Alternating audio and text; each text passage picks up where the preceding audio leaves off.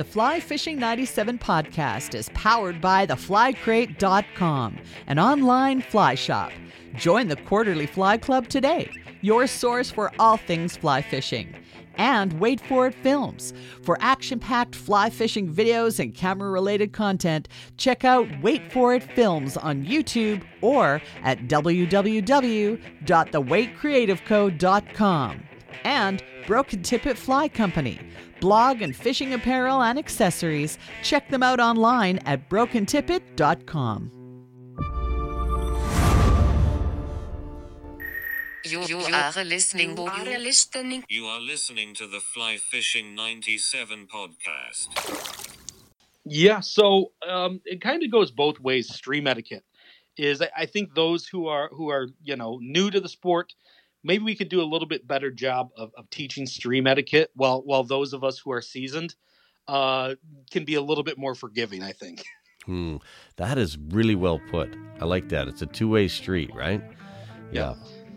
The other thing, I guess, that worries me a little bit, at least from the fly tying point of view and a conservationist point of view, is I do worry about as we build more flies with synthetic materials, is if fishermen lose flies, and to a degree, I'll do river cleanups and things where, I've pulled some game changers off of logs when we're doing floats. They're expensive fly to lose, but also it is a plastic. It doesn't biodegrade. Yeah, I never really thought about that. You're right. It's a little different when you're dealing with fur and feathers. It actually does break down. Yeah. The Fly Fishing 97 podcast is brought to you by The Fly Crate. The Fly Crate is an online fly shop where you can save more on flies and gear. Shop between hundreds of unique flies and join the Quarterly Fly Club for hand-picked fly assortments for each season. Exclusively for our podcast listeners, you can save an additional 10% on The Fly Crate by using the code FlyFish97. Go to theflycrate.com and use the code FlyFish97 at checkout to save 10%. Welcome to this edition of the Fly Fishing 97 podcast. Very happy you chose to join us wherever you happen to be listening. And we're going to do what we always do, touch base with passionate fly tiers, fly fishers in the fly fishing space. And we've got, a really passionate individual out of Traverse City, Michigan. We've got Corey Golden on the line, a.k.a. Streamside Scotch. He's into rivers, conservation, good friends, whiskey, and black coffee. What could go wrong with this? Corey, thanks for coming on the show. I really appreciate it. Hey, thanks for having me. I've been listening for a little bit and really excited to be on. So let's start at the beginning. So just previous, you were telling me you've been in Traverse City for about 20 years. So let's go back a little more than that and find out where it all started for you. So where did you get the fly fishing bug originally? Yeah, so originally grew up in Northwest Indiana, which is an interesting mix of agricultural to pretty quick industrial there when it comes to changes from farmland to steel mills. But growing up, I got into fly fishing. Actually, we fished a farm pond across the street. And one day, I think my dad brought home a fly rod and started getting into fly fishing a little bit. And I was about 10, and I thought, how could it be? How hard could it be? And of course, I took the fly rod across the pond. And about being at 10 years old with a 9-foot fly rod, that's a little bit of a stretch to be able to cast that. And cast it into the wind and proceeded to get a fly caught right in my cheek. Oh no! And, yeah, so definitely hooked myself there, and I was kind of hooked after that, if you pardon the pun. I think we've all been there, when that nasty wind kicks in, or we just happen to just kind of drop a cast. But I always think, man, sunglasses. Think how many eyes sunglasses save when it comes to just starting, and even not just starting, Absolutely. Right? Yep. Yeah. So, okay, so let's talk influences. So think whether it's in Indiana or later in Michigan, who would you cite as influences? Who's kind of been influential in your learning curve, whether it's tying and or fly fishing? I'd be curious. As far as fly fishing goes, influences definitely, I would say, is basic Orvis literature. I think one of the first fly tying books I came across was just an Orvis guide to fly fishing. Kind of about age 12, 13, after I was starting to get into a little bit. But going on from there, moving up to northern Michigan about the same age, that's about the same time that Kelly Gallup actually had to shop the Troutsman here in Traverse City. And I remember going into his shop with my dad actually, and looking at all the different flies. And I just remember being marveled looking at a mouse pattern, and mainly what I had fished before were your basic, your Walmart flies, your yellow spiders for panfish and bluegill. And I just remember asking him, is this trout will actually eat this? Oh yeah, bass too. And I had fished bass, so I was like, wow, that's really cool. But so going in there was certainly influential for me as a kid. I can't think of a better place to go. Like I can't get enough of Kelly Gallup. I love it. Yep. It just I find every time I watch one of his videos, I learn so much. Like whether just his time videos and the style, his delivery is so kind of laid back, and I just enjoy learning from that guy. Think how many people he's influenced. Right. Right. And as I progressed in tying, and my influences really came from exploring northern Michigan's fly tying history. Where I'm from, the Boardman River watershed, and just outside of where I live, Mayfield is where the Adams fly originated. And so, if you're going to tie an Adams fly in northern Michigan, you better learn to tie it right. Yeah. Additionally, things like Robert's Yellow Drake, which the Robert's Yellow Drake uses a deer hair body, where the deer hair is actually run parallel with the shank. And just like we see on so many patterns for mayflies. In fact, Kelly even uses it on his the foundling fly. We call it the Roberts wrap. And that's a technique that carries over to all kinds of mayfly patterns. So is that an extended body, like deer hair? No, it's actually, so it goes along the hook shank. And I don't know if you're familiar, and it's usually using deer hair or elk hair. Okay. And it flares out the back a little bit. And typically it's got a moose hair protruding, or a pheasant tail coming out of there. Sounds buggy for sure. We're going to get into your tying, because I know you're tying up some really good patterns, and we'll dig into that. First, I want to get to know your day-to-day in and around Traverse City. You ready for a few questions here to get a feel for your area? Absolutely. Okay, so you're headed to your favorite stretch. What's playing in the truck on the stereo on the way there? Oh, geez. I really enjoy exploring kind of that crossover between rock, blues, and folk music. So whether it's a Coulter Wall, Allman Brothers, it could be, Howlin' Wolf or Buddy Guy. Kind of that bluesy rock with a little bit of country kicked in. Like it. One pattern that you just can't live without. So, and I know that obviously this is hatch dependent, weather dependent. There's lots of factors in fly selection, but if you were stuck with one fly in that box, what would you be reaching for more often than not? I feel kind of obligated to say the Adams, just, repping the local pattern. And I do use it quite a bit, but I would have to say probably just a gold-ribbed hare's ear soft hackle. So hare's ear dubbing, copper rib, actually. I found I liked a little bit more than gold, and just a partridge feather for the collar. It's funny you said that. I totally agree. I love copper wire. Sometimes the gold, I think the gold it's commercial, it's overdone sometimes, I think, but that copper, I agree with you. It's kind of more towards red. At least that's the way my kind of vision hits it. And I'm somewhat colorblind, I will admit, but I do really think that copper stands out a lot more. And you know what I found? The rivers I fish, at least, northern Michigan, going up into Ontario a little bit, as well as the Upper Peninsula, is because of the oak, because of the cedars and the tamaracks, our waters can be kind of tannic. So kind of that tea color, slightly ruddy. And so having that copper, I think, looks a little less garish. So it's a little more natural looking, but provides just enough glint. Where do you like to go to talk fly fishing? So let's say it's winter and you can't get your fix. You're spending time at the Vice.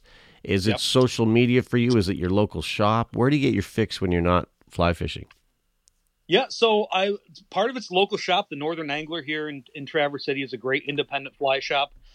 Additionally, we've got a wonderful cigar bar and a fantastic cocktail bar here in Traverse City, Nolan's, where a lot of the founding members of our Trout Unlimited chapter hang out, or at least did. And it's always kind of been a little bit of a fly fishing hub. But Instagram, I think, has also really changed the fly tying game in the sense that you're connecting with fly tyers from all over the world, and I've developed some great friendships on there. Yeah, yeah, amen to that. It's just such a good source of information, and we talk about it a lot, but people are pretty sharing, right? They'll show you how to tie it. They'll shoot a video of it, or you can. Then the thing I like about Instagram too is people are approachable, especially in the fly fishing space. Like it could be one of your fly fishing heroes, or it could be one of your tying heroes, but if you shoot them a message and have a question, like a legitimate, question, I think 9 times out of 10 they'll get back to you. Yeah, great example of that. A couple months back, I reached out to Barry Ord Clark, actually, and he was great. Got right back to me and answered a question I had, and I was just surprised, because sometimes Instagram, if you're not a mutual follower, you kind of get sent off to that odd request. Yeah, and he got right back to me, so that was pretty neat. That is cool. There's a fellow that knows how to tie. Absolutely. Yeah, learned so much from him. Let's talk sports now. So this could go a few ways. Are we into football? Are we into baseball? Where do you get your fix in the world of sports? And if so, who are you cheering for? I'm not a huge sports guy. I spend a lot of time outdoors, whether it's fishing or hunting, or even during the winter, getting out and doing some hiking and things, or ice fishing even. But if I'm sitting down in the bar, I prefer to watch the Red Wings. Okay. Yeah. Mm-hmm. They had a good run for a lot of years, and it's kind of been a little rebuilding lately, right? But absolutely, they'll get back. They always do. If you had to look at your fly fishing to date, Corey, why do you think you do this? Like, why do you think you spend so much time at the vise, so much time on the water? What does it bring into your world? It certainly brings a sense of peace. And, you talk to so many fly fishers, and I think they say the same thing.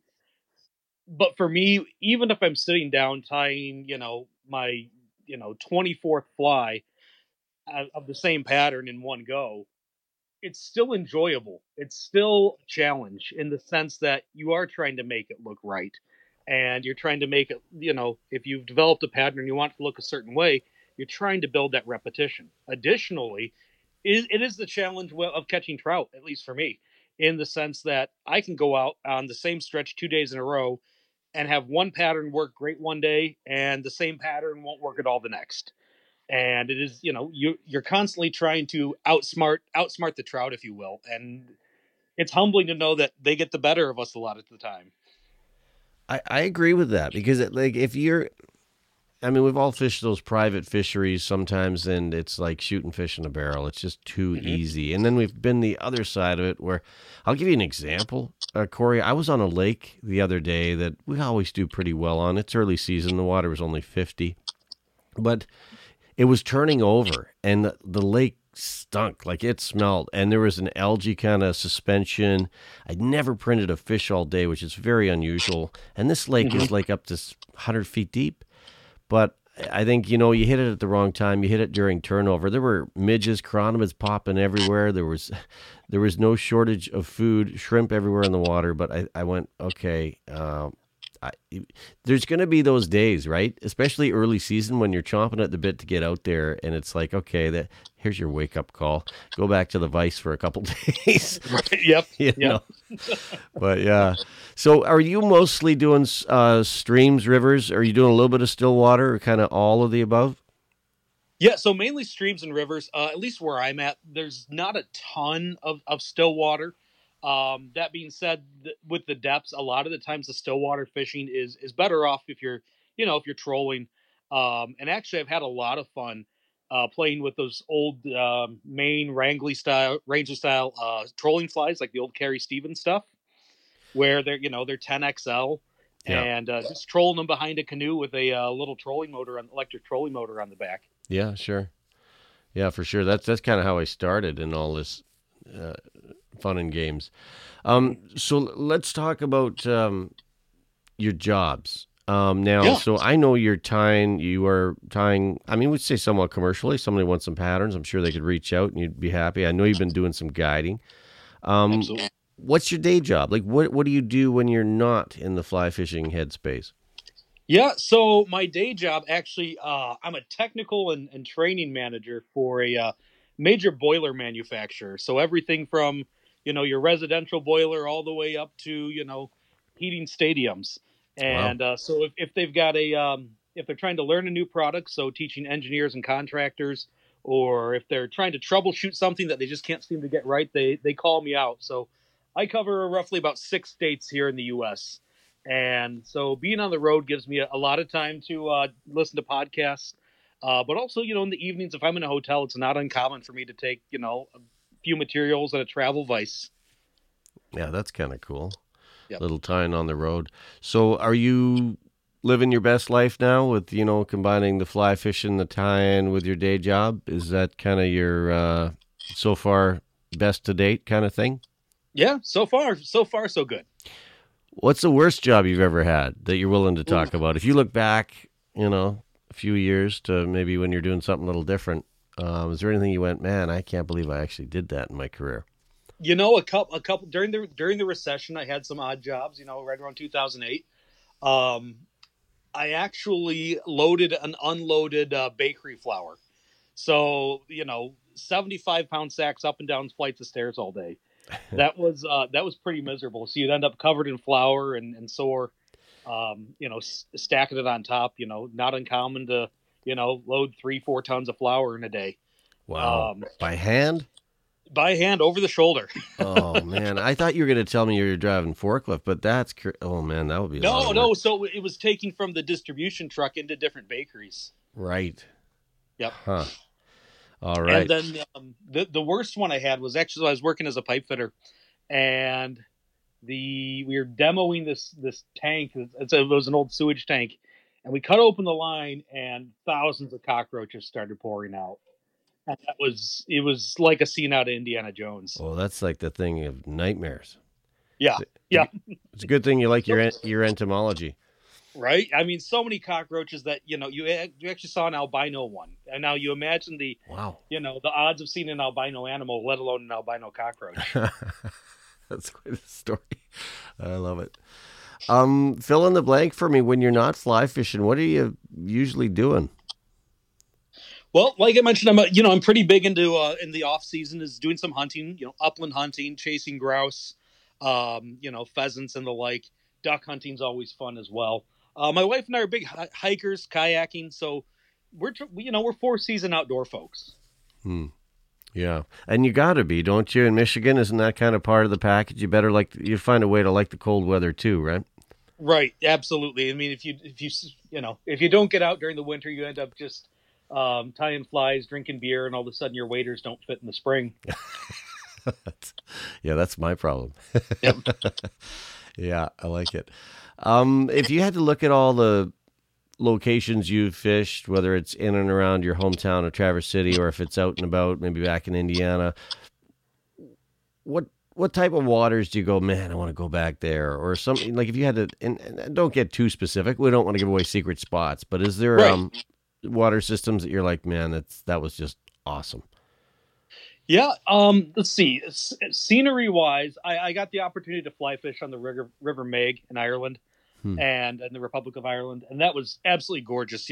Fly fishing with a, 700-year-old church and castle in the background there. But as far as getting out, my favorite kind of stretches are the stretches that it takes a hike to get to. Stuff where you might not necessarily see another fisherman all day. And you're not oftentimes how many times this has actually gotten fished, but being able to pull those real wild fish out of that spot, and that's one thing I do love chasing are the wild fish populations. Yeah, they just fight differently, and they're challenging, right? Well, and on the flip side of that, sometimes you're fishing for fish that haven't been caught before, so I think they really go for it. That's true. I love it. So we've got on the line tonight, and thanks for joining us. We've got Corey Golden, a.k.a. Streamside Scotch on Instagram. He's out of Traverse City, Michigan. Avid fly tire, sells some patterns, definitely, has done some guiding, is into conservation, good friends, whiskey, and black coffee. So I just love that. I read your bio there. I'm like, man, we can talk about all kinds of things. Oh yeah. So I want to dig into your tying because I know that's something that you spend a lot of time doing. And tell us a little bit about your setup. I always like to find out your main tool, your vise. What kind of vise do you like to use? And kind of walk us through your tying setup, especially if are you sitting near your vise right now?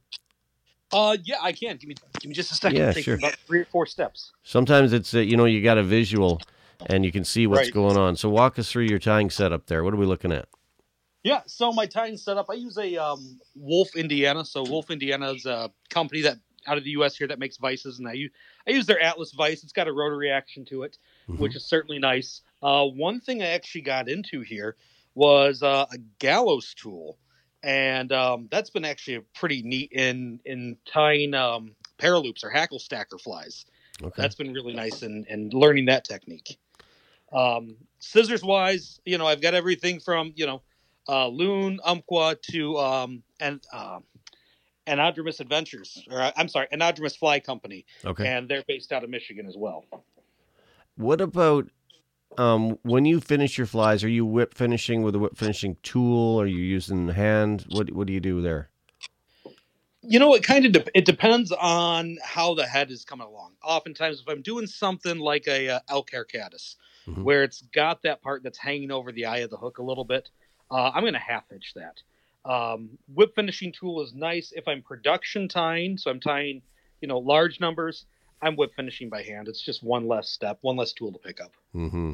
Yeah, for sure. How many normally? How many whip finishes do you do to finish off a fly?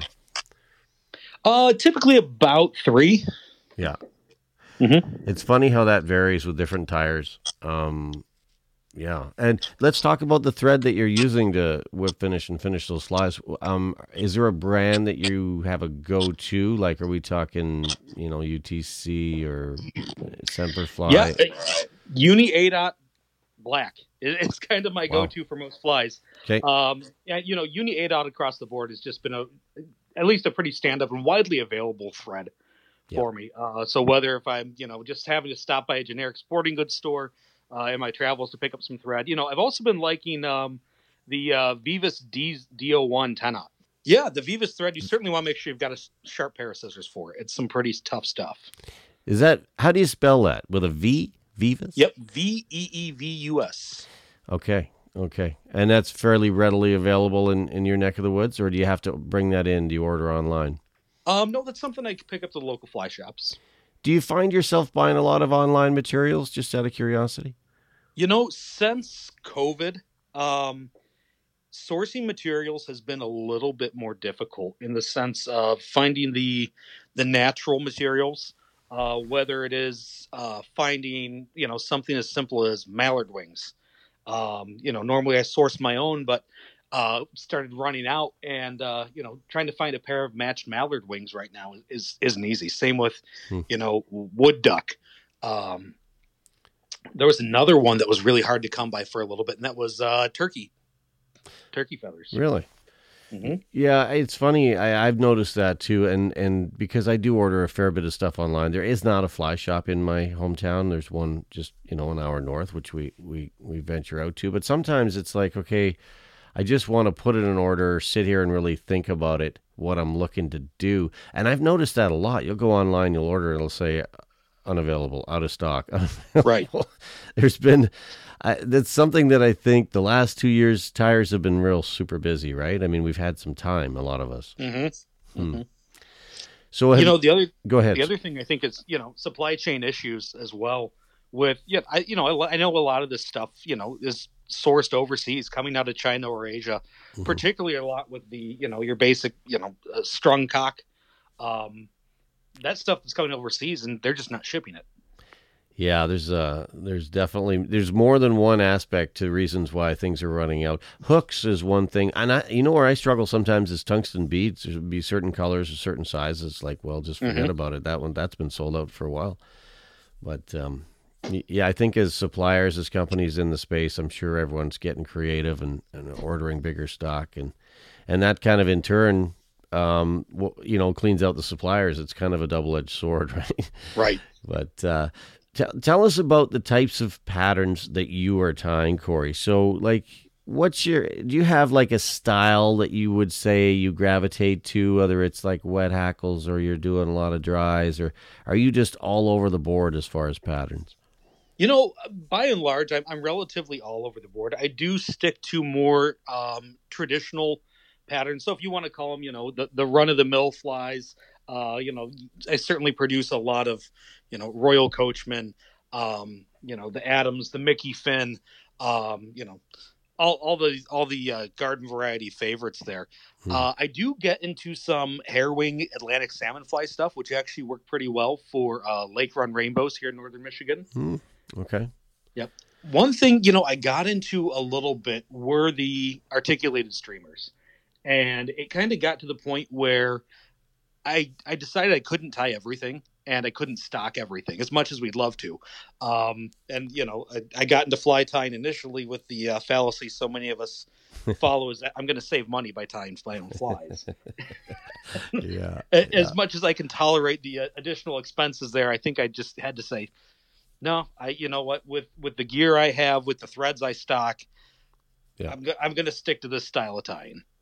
Well, and do you find if you're in a shop, let's say you're on the road traveling for a day job and you're like, you go into a store and you're like, I haven't seen this in this color. It's like it's coming back with you, right? Absolutely. Absolutely. What have you got hanging on the wall there that you're like, I've never used this, but one day I'm going to come up with a pattern? Oh, geez, that's a good question. I find there's some chenilles over the years I picked up that I've never used, or a lot of these fab material and some of these booby patterns now with the, the kind of crystal chenille looking stuff. And there's just, let's face it, like 20 years ago, we didn't have options when it came to materials. It was, it was peacock herl and it was your standard chenille colors. And now it's like everything's UV, everything's, there's so many different materials, and the artificial scene has really taken off. It really has. Speaking of artificial, one thing I'll say this is Swiss straw, right? And so if you're not familiar with Swiss straw, it's almost like you take a plastic grocery bag and you cut it into strips, and it's a little bit tougher than that. And I've tried to use it for winging material, and I just prefer the natural, but I'm still convinced there's a good use for it. I'm with you. I have Swiss straw, and some patterns call for it, and I'm the same way. I don't love working with it either. Sometimes it gets a little brittle, but it expands. I never realized actually how wide that will go, and I always tend to cut off too much if I'm trying to put a thorax on and kind of in like a halfback or a fullback kind of style. Yeah, I feel that. On the other hand, what is it you're using all the time other than your black ADOT? I use quite a bit of grizzly hen wings. So just some basic nice round tip hen saddle, hen neck for just wings on different dry flies. Even dry flies that don't necessarily call for it, I like to tie a variation just because I think they show up so well. Additionally, the other thing I go through a lot of is squirrel tail. Right. Yeah, that's something that I don't have enough of, and I know I like the look of it. I'll use rabbit on occasion, but there's something about squirrel tail that looks great in the water. Yep. It goes back to, when I was a childhood doing regular fishing, buying a Mepps lure and seeing on the back that, hey, they would pay you a nickel for every squirrel tail you sent in. And I considered I was going to get myself fishing rich by sending in squirrel tails. Right. I'm thinking as material shortages go, that's going to be my retirement plan. Well, it's good. It's good to have a plan for sure. So in your world of fly tying, how do you feel about realistic versus suggestive patterns? Is there a style in your mind that's more effective? I guess that's it. So in my world, I'll say this is suggestive is a lot more forgiving than realistic. If you're going to be realistic, you better be dead on. I've been out west fishing some tailwaters where you swear that the fish can count the number of legs Yeah. that are supposed to be on your fly, and they only want one that has, you know, a third leg that's crippled on the left side. And so, if you're, like I said, if you're going to be realistic, you better be right on. Versus, I think suggestive is a lot more forgiving in the sense that, one, it's forgiving for the tire. Yeah. Two is you can get away, you know, if you're fishing imitating multiple species, you're going to have a little bit easier time fishing, in my opinion. Changing flies less. Yeah, fair. I think you're covering a wider range, right? There's more interpretation. There's something, when I look at the most effective patterns on the planet, I can't help but think that it's rare. Like think of a hare's ear, for instance. What is it? Well, it could be a mayfly, it could be a chironomid, it could be a lot of different things, right? But I think when we get down and we try to do something exactly like some of these amazing tires on some of the covers of magazines, I go, that's amazing, but I don't think I'd fish it. Right. Do you ever feel that with some fly patterns? Absolutely. And, you know, that's where I come across, you know, there are some ultra realistic flies out there that I look at and just say, wow. Yeah. But I do wonder how effective it would be. And, you know, the adage that's been going around for quite a few years now is, you know, some flies catch fish, some catch fishermen. Right. And I find myself saying, oh, yeah, I want a dozen of those in my box. And then I look at them and say, boy, those are really nice and really expensive. I don't know if I want to fish those. Yeah, no, I do. And I do it all the time on my bench. We'll get the exact number of ribs and we'll have double ribs. And, you know, the segmentation's there. You're like, but then it's like, I just go back to the standard pattern half the time that I know works. But I don't know what it is. We're always looking for the holy grail of patterns, I guess. And that's what keeps us coming back, I guess. But, you know, isn't that the crux of what we do as fly tying? As a mentor once told me, you know, what we do is a compromise to nature, and always trying to find a better compromise, if you will. That's a good quote. I like that. Is there any patterns in your mind that you will buy before you tie? I always like to ask tires that because there's certain patterns that you may find easier to tie than others, some more difficult, but is there something you go, no, I'm just going to buy these? So I'll say this. When I tie a muddler minnow, I like my own muddlers better than what I can usually buy. That being said, I prefer to buy them because I hate the mess that spinning deer hair makes. It gets everywhere, you know, as you're trimming it down and it gets shorter, it gets between the fingers. Yeah. And then particularly with a muddler, you go to all the work of dressing the fly. And when it comes time to trim the head, if you get a bad trim or you trim too close or the thread breaks, you got to start all over. Yeah. Yeah. If you're talking to somebody that, because I know a lot of people that fly fish that don't necessarily tie yet. And let's say you're talking to somebody that's been fly fishing for a while, but says, hey, you know what? It's time I finally, you know, get a vise, sit at the bench and figure this thing out. Is there a single or a couple pieces of advice you could give them to either encourage them or to kind of help them in maybe some of their selections or the thought process of kind of getting going? Yeah, certainly. One, I always tell folks whenever they buy a basic fly tying kit, upgrade your scissors. Upgrade your scissors and upgrade your bobbin to something that either has a flared or rolled flared opening on it, or a ceramic opening. Yeah. Because the generic ones you get out of the box, oftentimes it's just slightly sanded metal, and you'll be breaking thread all the time. Yeah. Same with scissors. Upgrade your scissors. After that, when it comes to patterns, I say focus on a relatively simple half dozen patterns. Whether you're going to learn an elk hair caddis, a woolly bugger, a woolly worm, things that relative. So whether you use, pardon me, they're a little tongue tied. Whether it's using the same techniques. So if you're using elk hair caddis, you're doing a woolly bugger, you're doing a woolly worm, you're learning palmerine, right? Mm-hmm. But also you're learning, by varying it a little bit, you're learning to go ahead and use elk hair. You're learning how to go ahead and counter wrap the wire with the hackles, right? Things like that. Yeah, and something that really helped me the last few years, because I've been doing it a long time, but I find I do get stagnant because I there's only certain patterns I normally fish, so I kind of stick within my wheelhouse. But what really helped me was getting outside my comfort zone and trying some of these flies that I may or may never use, but it's the techniques that you kind of put in your arsenal, if that makes sense. Absolutely. This past year, I was sent a book from a fly tying counterpart of mine in the UK, and he sent me Oliver Edwards' a fly tying masterclass, and to it, and he referred to it as the madness of Oliver Edwards. And there are some really great patterns in there that would challenge most tyers, in the sense of you're using materials, non-conventionally, or, trying to learn a different technique and trying to make it look just right. And then, of course, you're doing enough that you want to make it repeatable and look right. Yeah. Well, getting outside our comfort zone, I think, is key to being good, well-rounded tyers. Yeah, I think that's well said. I like it.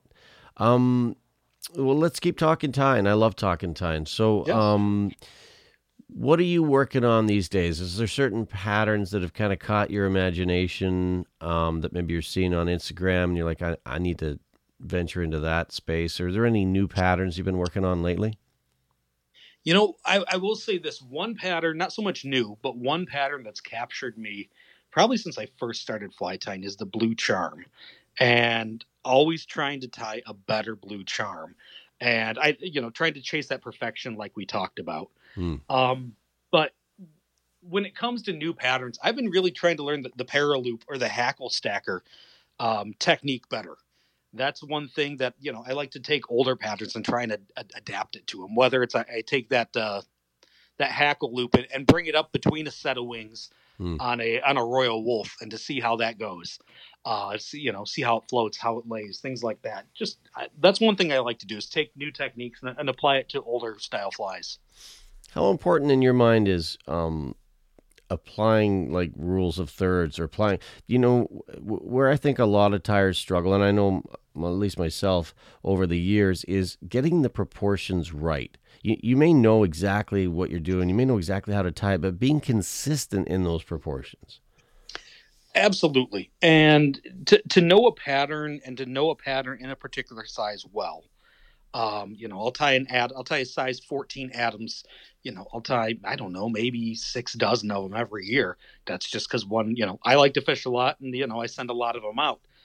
I can go ahead and tell you the proportions are right or wrong just by looking at someone's rendition of it. And the proportions so well that you know that it should be half the length of your thumbnail. Yeah. When you're tying in a particular size. But I learned proportions through actually a fly tying kind of challenge I took, and through the Fly Dressers Guild. It's an international group based out of the UK, and they send you a fly tying curriculum, and part of it is learning the proportions. So you learn 6, 7 different patterns, and you tie them over and over, and finally you take your best 3 and you send them off to be judged, 3 of each of the patterns. So you're proving that repetition in there. And, they'll take them apart. They're looking for technique. They are looking for style of construction, as well as repeatable proportion. And I think throughout my evolution of fly tying and how I've grown, that's really become key to me. And, constantly looking back at that chart, one thing I think I struggled with a little bit was I found that I really like to tie my dry flies on 2XL shanks. Right. So how do I adapt proportions to a 2XL shank, though it might be, a size 14 hook gap? How do I make the wings look proportionate, but not so long that they look disproportionate against the hackle? Yeah. And it's funny, like, you'll look at a fly and you'll know even if it's yours, not yours, you'll know if something's off. The tail's too long, the wing's too tall, the hackle's too big or too small. And it makes all the difference in the world being consistent. That's one thing I continually try to work on. It's not my strength, I'll be honest. And sometimes I'll hit it bang on, but sometimes I'll be out and I'll be like, shoot, why is that wing that tall? Right. Yeah. That's interesting. I actually, that what were you talking about? So kind of like a Tyers Guild? The Fly Dressers Guild. Fly Dressers Guild. That sounds serious. Right. And they, they have international contingents. So they partnered me up with a couple of different mentors in the UK, and they they've got bronze, the bronze award level and silver award level and gold award level, where the flies get progressively harder, and you're judged more harshly on your submission, but it's very rewarding. Yeah. That sounds cool. So do you enter any fly tying competitions? So like whether it's Fly Tire Mag or any of these competitions that come up?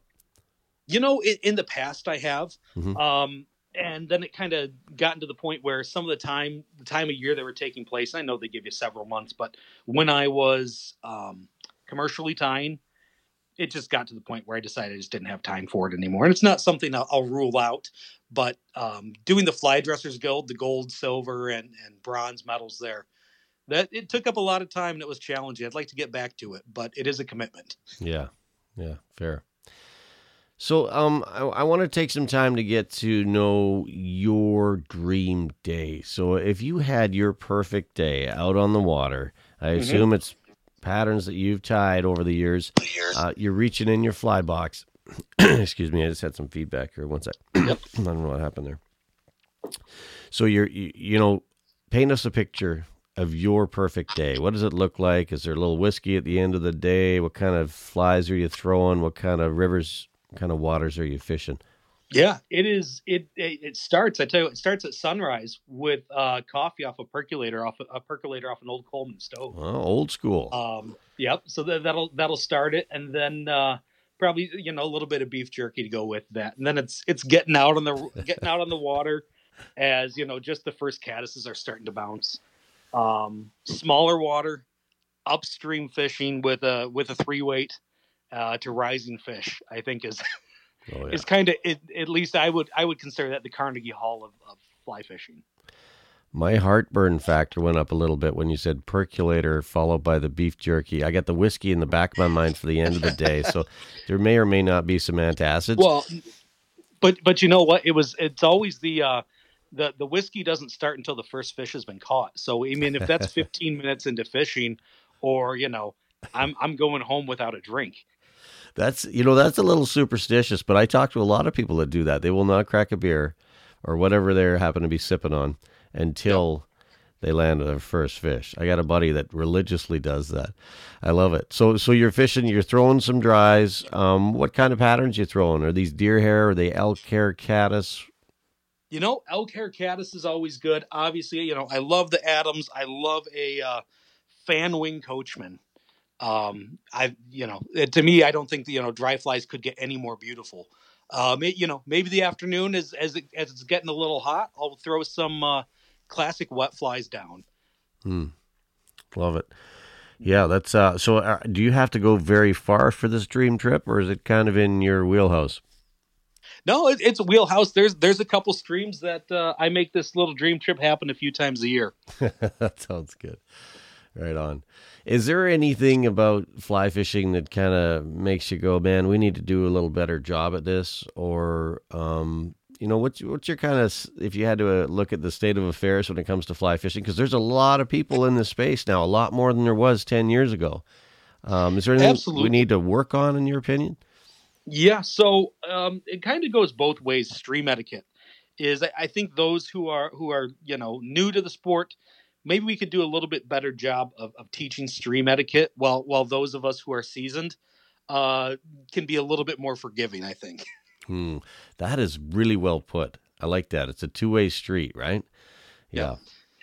The other thing, I guess, that worries me a little bit, at least from the fly tying point of view and a conservationist point of view, is I do worry about as we build more flies with synthetic materials, is fishermen lose flies, and to a degree, I'll do river cleanups and things where, I've pulled some game changers off of logs when we're doing floats. That they're an expensive fly to lose, but also it is a plastic. It doesn't biodegrade.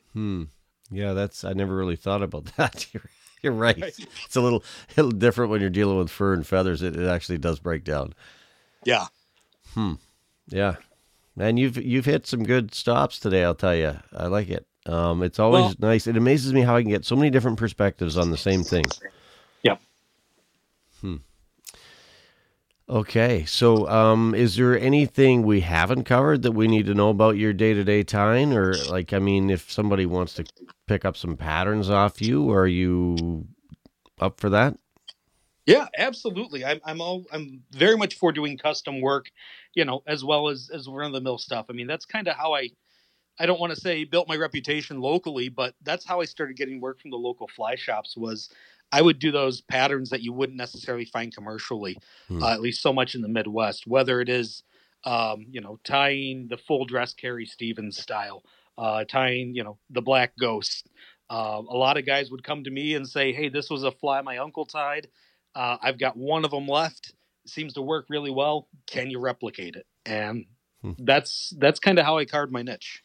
As somebody that does this for fun, but also as more than I'd say more than a hobby, if you're selling any patterns commercially, how do you manage to keep the stoke? Because that I think a lot of people I know struggle with that. It's like, when I'm doing it for me, I'm spending time at the Vice, and it's I'm planning for that next trip, but all of a sudden you're tying something for Joe in Cincinnati. Um, how do you keep the stoke for all things tying?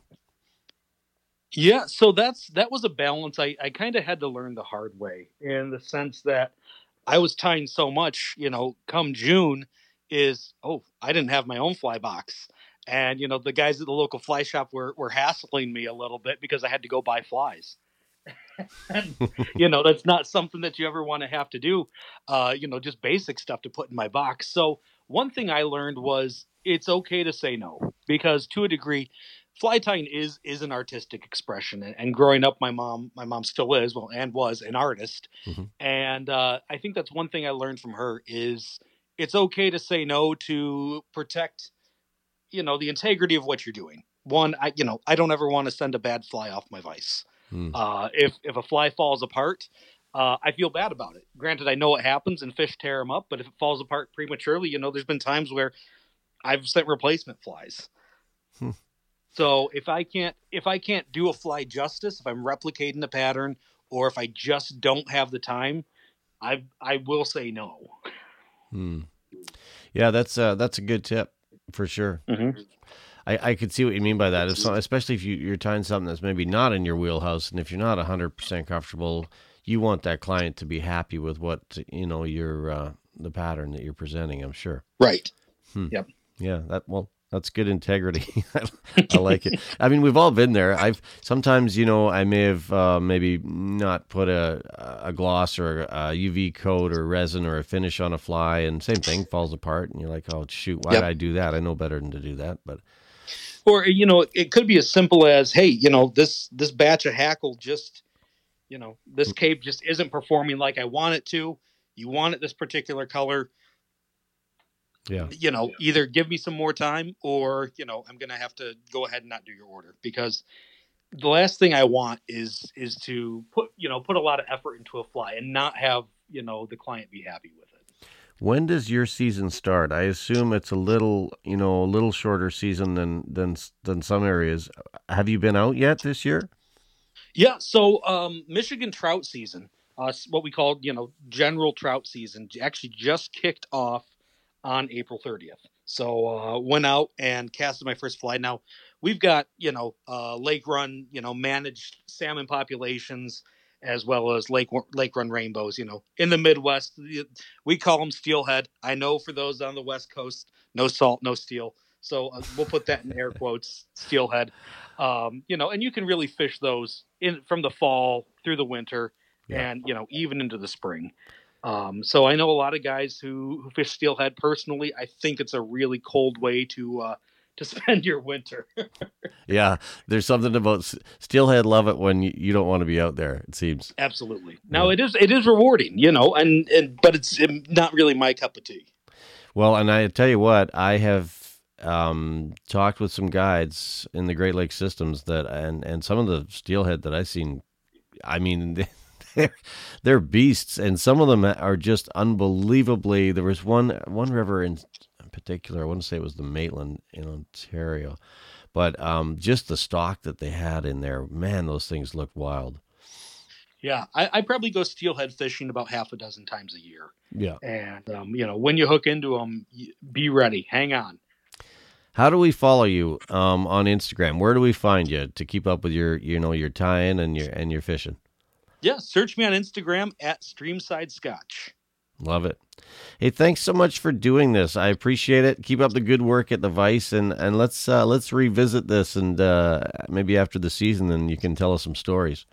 Hey, sounds great. Thank you again for the opportunity to chat with you. We've been chatting today with Corey Golden out of Traverse City, Michigan, Streamside Scotch on Instagram. Check him out.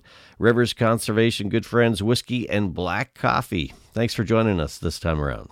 The Fly Fishing 97 podcast is brought to you by theflycrate.com. Thank you for listening to the Fly Fishing 97 podcast. Your feedback matters. Let us know if there's a person or topic you'd like discussed. Email us at mark@flyfishing97.com. Until next time, tight lines, and we'll see you on the water.